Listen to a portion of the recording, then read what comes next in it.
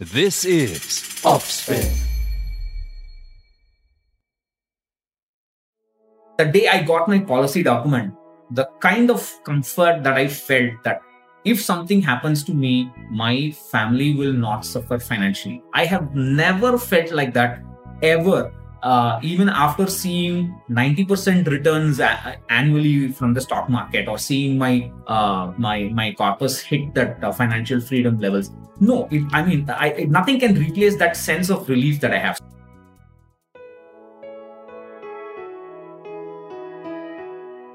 This is that Offspin original you've all been waiting for. It's time for Let's Get Rich with Pattu.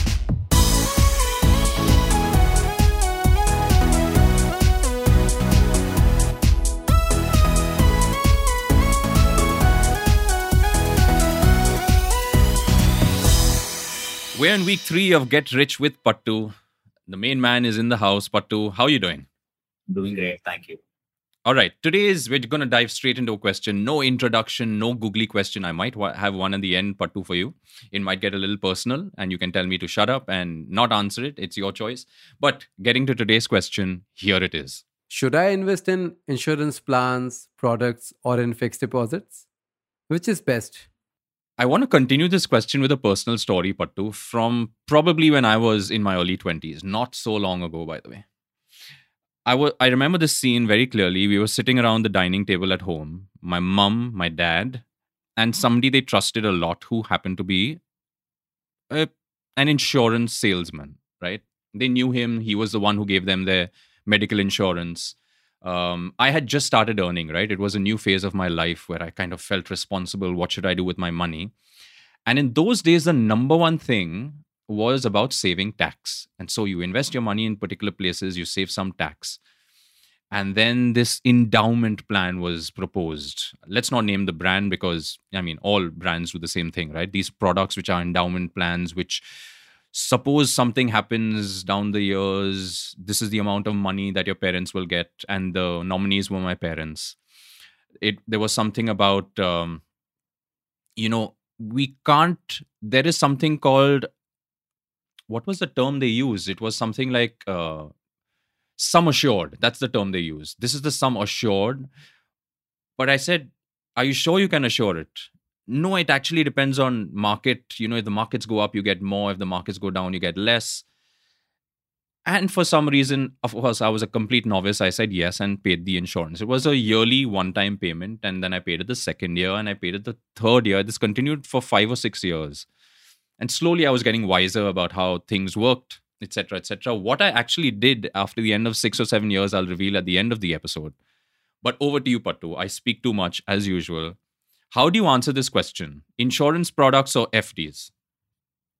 I would say this is a wrong question to ask, first of all. And I would say the person who's asked this question should first not worry about products and worry about what is it that he or she is aiming to do.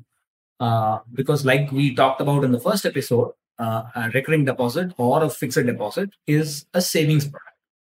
And that is a very good option for those who have a short-term need. So they want to go on a holiday after 1 year, 2 years, they want to buy a bike, mobile phone, laptop, whatever. Then they can start an RD or an FD depending on their cash flow. If they have a small amount with them, they can start a fixed deposit. If they want to take it away from their salary every month, a small slice, they can start a recurring deposit. So that's how the deposits work. So they are good for short-term needs, but not for anything else. Now, insurance products, I would say the only insurance product that we must invest in is a pure term life insurance product. Amazing.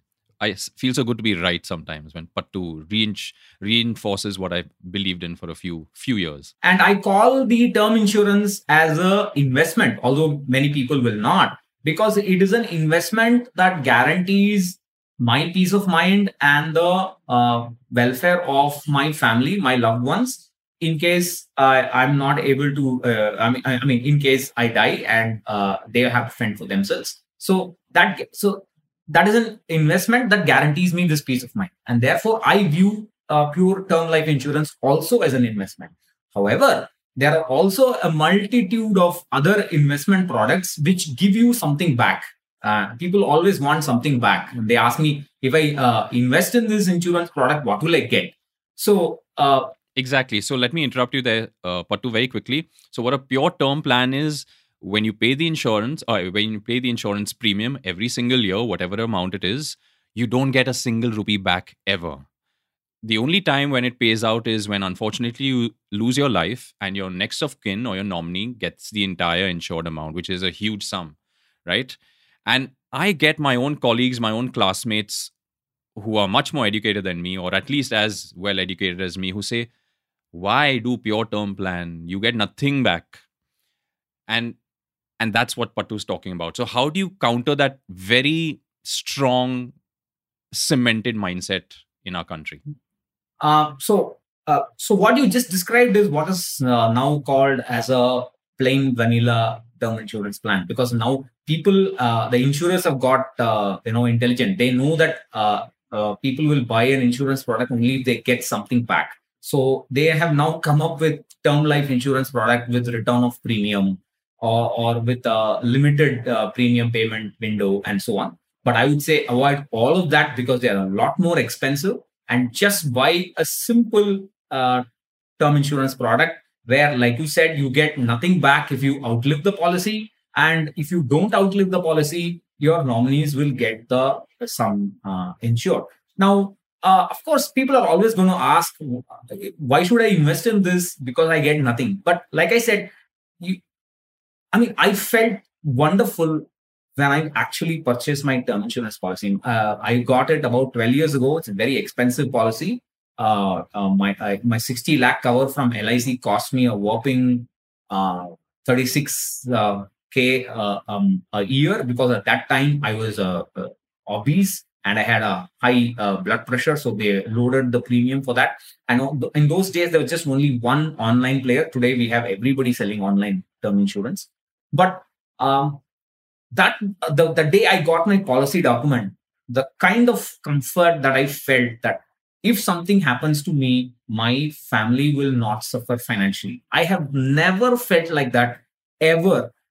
Even after seeing 90% returns annually from the stock market, or seeing my corpus hit that financial freedom levels. No, nothing can replace that sense of relief that I have. So, like I said, you're paying for that sense of relief, and it would be irresponsible to assume that I can just buy myself an endowment policy or any kind of ULIP or something for a very small premium, and where the sum insured is just a fraction of what is actually required, and you'd feel comfortable with that. That's not possible. So I would say the responsible thing to do is buy yourself that at least 1 crore term insurance plan, which everybody does, and you have to buy it and get the policy document in your hand to imagine what the joy you get. It is. I truly understand what you're talking about. I had not bought pure term insurance until I had my first child, which was also quite late, right? And that's when you really feel that sense of, it's almost like a sense of accomplishment, not only relief, but it was a sense of accomplishment that I've taken the right decision, and I've done the right thing for my kids, etc., etc. It's a great, great feeling. And of course, it was expensive when I did it as well. So take Pattu's hint, take my hint, do it while you're healthy, do it while you're young, do it for the people you love, and try and get that feeling, right? I know this is a podcast about money, but money can also make you feel really good, and you must experience that feeling. Getting back to the topic, we love segueing, right, away from the topic. So you said no insurance products and no FDs until you know what the purpose is. My question is now going to start going to the territory of controversial, etc., etc. Why are these products allowed? Why does the government allow such products which really don't do much for you on either end, as investment or as insurance? I would say every product has got problems, not just endowment policies. I would say mutual funds also have problems. In fact, we have seen a huge increase in the number of mutual fund investors in the last 5-6 years. But many of them invest with the wrong perception in mind. They believe that they will get huge returns by just remaining invested in a mutual fund, doing an SIP. That's a flawed perception. So I would say there's nothing different between a guy who buys a endowment plan without reading its terms and conditions, without understanding the impact of buying that over the next 10 years. What is the return it's going to offer? What is the inflation of my need? And the investor putting money into stocks or mutual funds, assuming huge returns just by staying invested. So I would say all products have this problem. The solution is only financial literacy. The solution is only when we learn to respect our hard-earned money. So many of us don't do that. That's my feeling. We have to take some time to read the terms and conditions and understand whether this product is actually suitable for my need. If people bothered to do that, they would know that the endowment plans offer anywhere between 3%, 4%, 5% returns. And the actual realistic inflation in India is like 7-8% approximately. And that is during a good time when the repo rates are low and the cost inflation index is low. And now it will be a lot more higher. So this means that when you buy an endowment plan, you're constantly losing the value of money over time. Although you know that the insurer is going to say, you bought it for those nice words, guaranteed returns, assured some bonuses and so on. But the value is going to erode with time and you're going to be left poorer than what you were when you actually purchased the policy. So the reason why people don't appreciate that is they don't do the research. And so they get what they deserve, I would say. And that's exactly why we're doing this, Pattu. We came up with this idea when Rajesh from the team said, listen, we have to do something with Pattu, who's doing the right thing and saying the right thing on YouTube. Let's do a podcast. And we very sheepishly and shyly and nervously called you up. And within 3 seconds, you said yes. And within a week, we were recording. And I hope this positively affects so many people. Coming back to my personal experience, right? So 6 years, I paid this premium of an endowment plan with some piddly sum assured, etc., etc. I stopped paying the premium. I literally stopped, and it went up into something called paid up.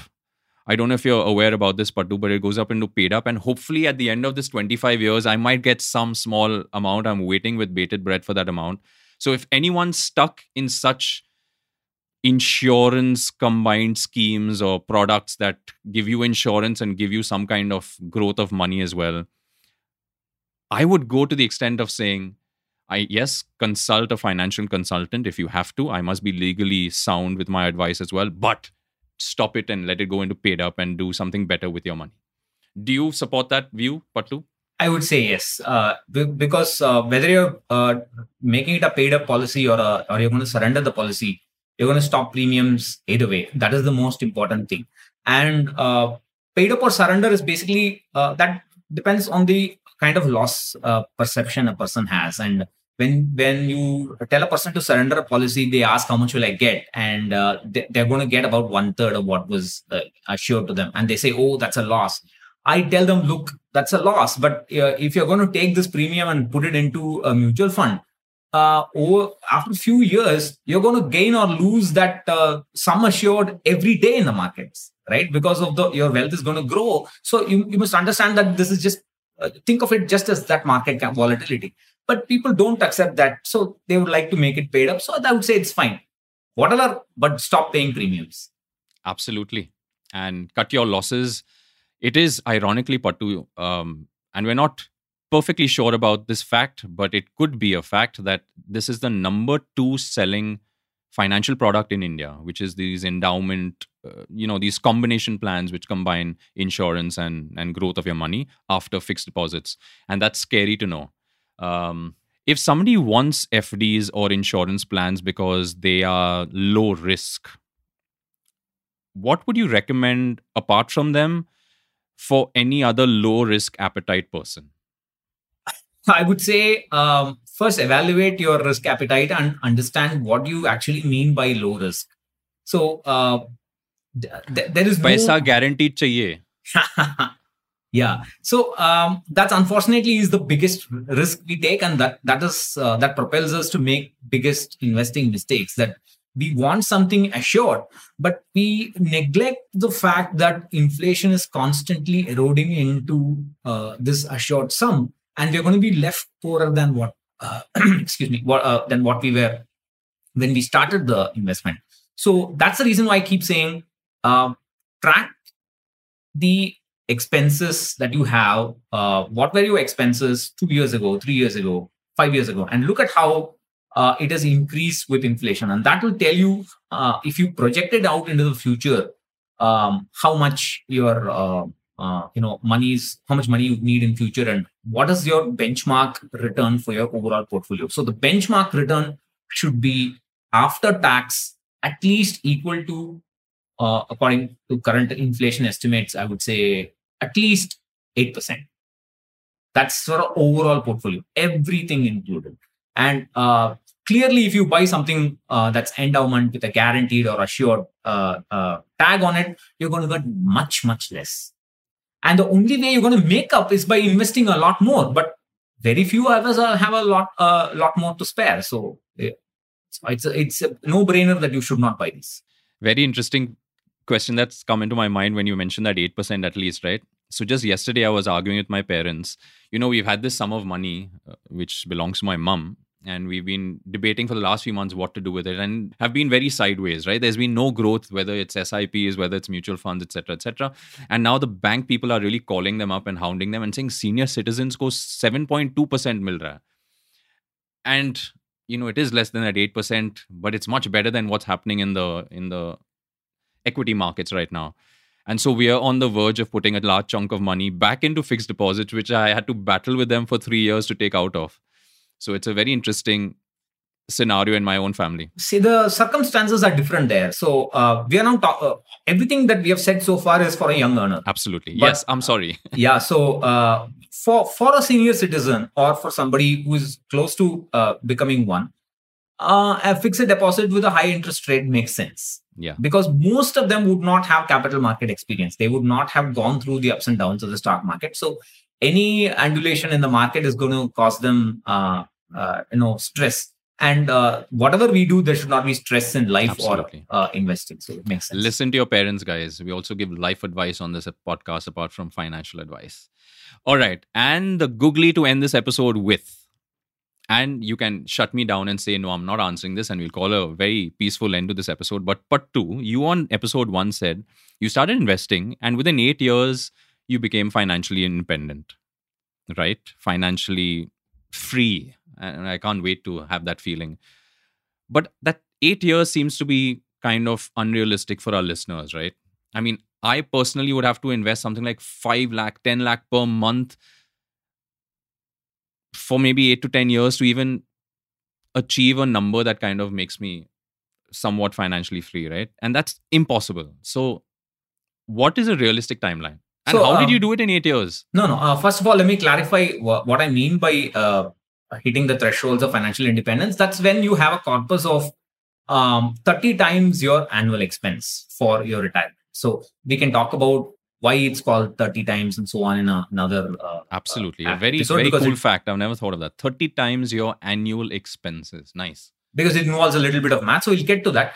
But I want to clarify that each person's journey is unique. And in my case, it was a combination of two things. One is I have been investing a lot of money during the sideways market between 2009 to 2013, the 4 years when the market was not doing anything after the 2008 crash and recovery. And also during this time, it so happened my salary increased a lot due to different reasons, pay commissions, promotions, etc. And so I always had a frugal lifestyle. So I still that's the key, isn't it? Always. I have never driven a car. I have never sat in the driver's seat of a car. I don't own a car. I have a smartphone, but my main phone is a feature phone. So I don't. My needs are very less. So I was able to invest a lot. Thankfully, the needs of my wife is also less. That also matters. You can't have two people with different temperament, then it's going to cause friction in the family. So it's a combination of different things. And 8 years is, it's not a benchmark or a guideline or anything like that. It's a very personal thing. I would say what matters more is that have the belief that you can be financially free if you invest in a disciplined manner. That is the key to anything. Discipline is the key to doing anything substantial in life, and building wealth is more different. And it doesn't matter how long it's going to take. It's going to take us as long as it's going to take. But you must have the belief and the vision that you will be rich. The problem today is, let's take the guy who said she's earning 30K a month. If you go to her and say, when will you become a crorepati? She will say, I will never become a crorepati. That's the problem. You have to believe. You have to tell yourself, I will, with my disciplined investing, become a crorepati in 10 years, 12 years, whatever. That's a goal. Have the goal. It could take longer. Let it take longer. But you are going along that path, and that's what matters. Beautiful.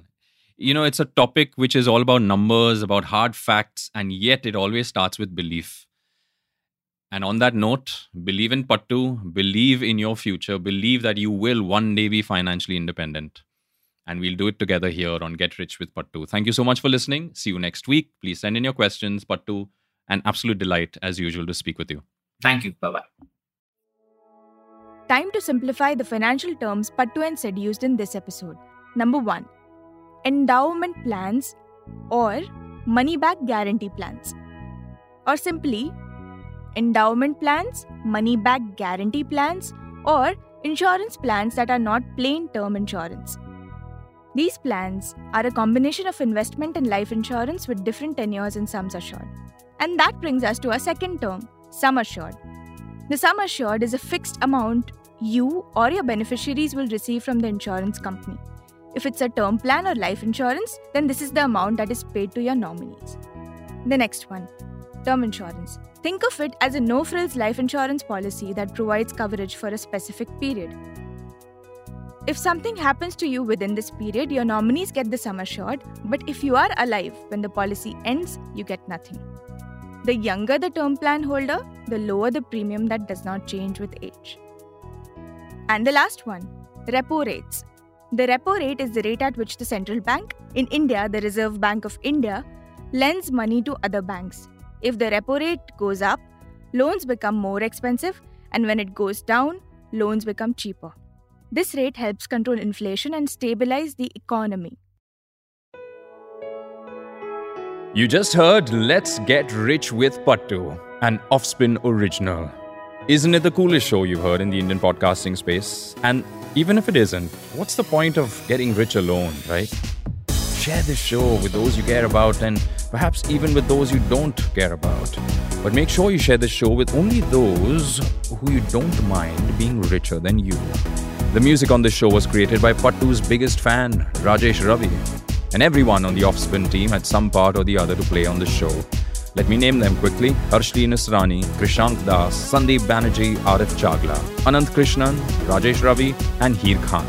Heer, by the way, is also to be blamed for giving Pattu his gangster look, which is how he looks on a daily basis. And me, Siddhant, your host. Let's Get Rich is available on all audio platforms wherever you consume your podcasts. So spread the word and we'll see you next week.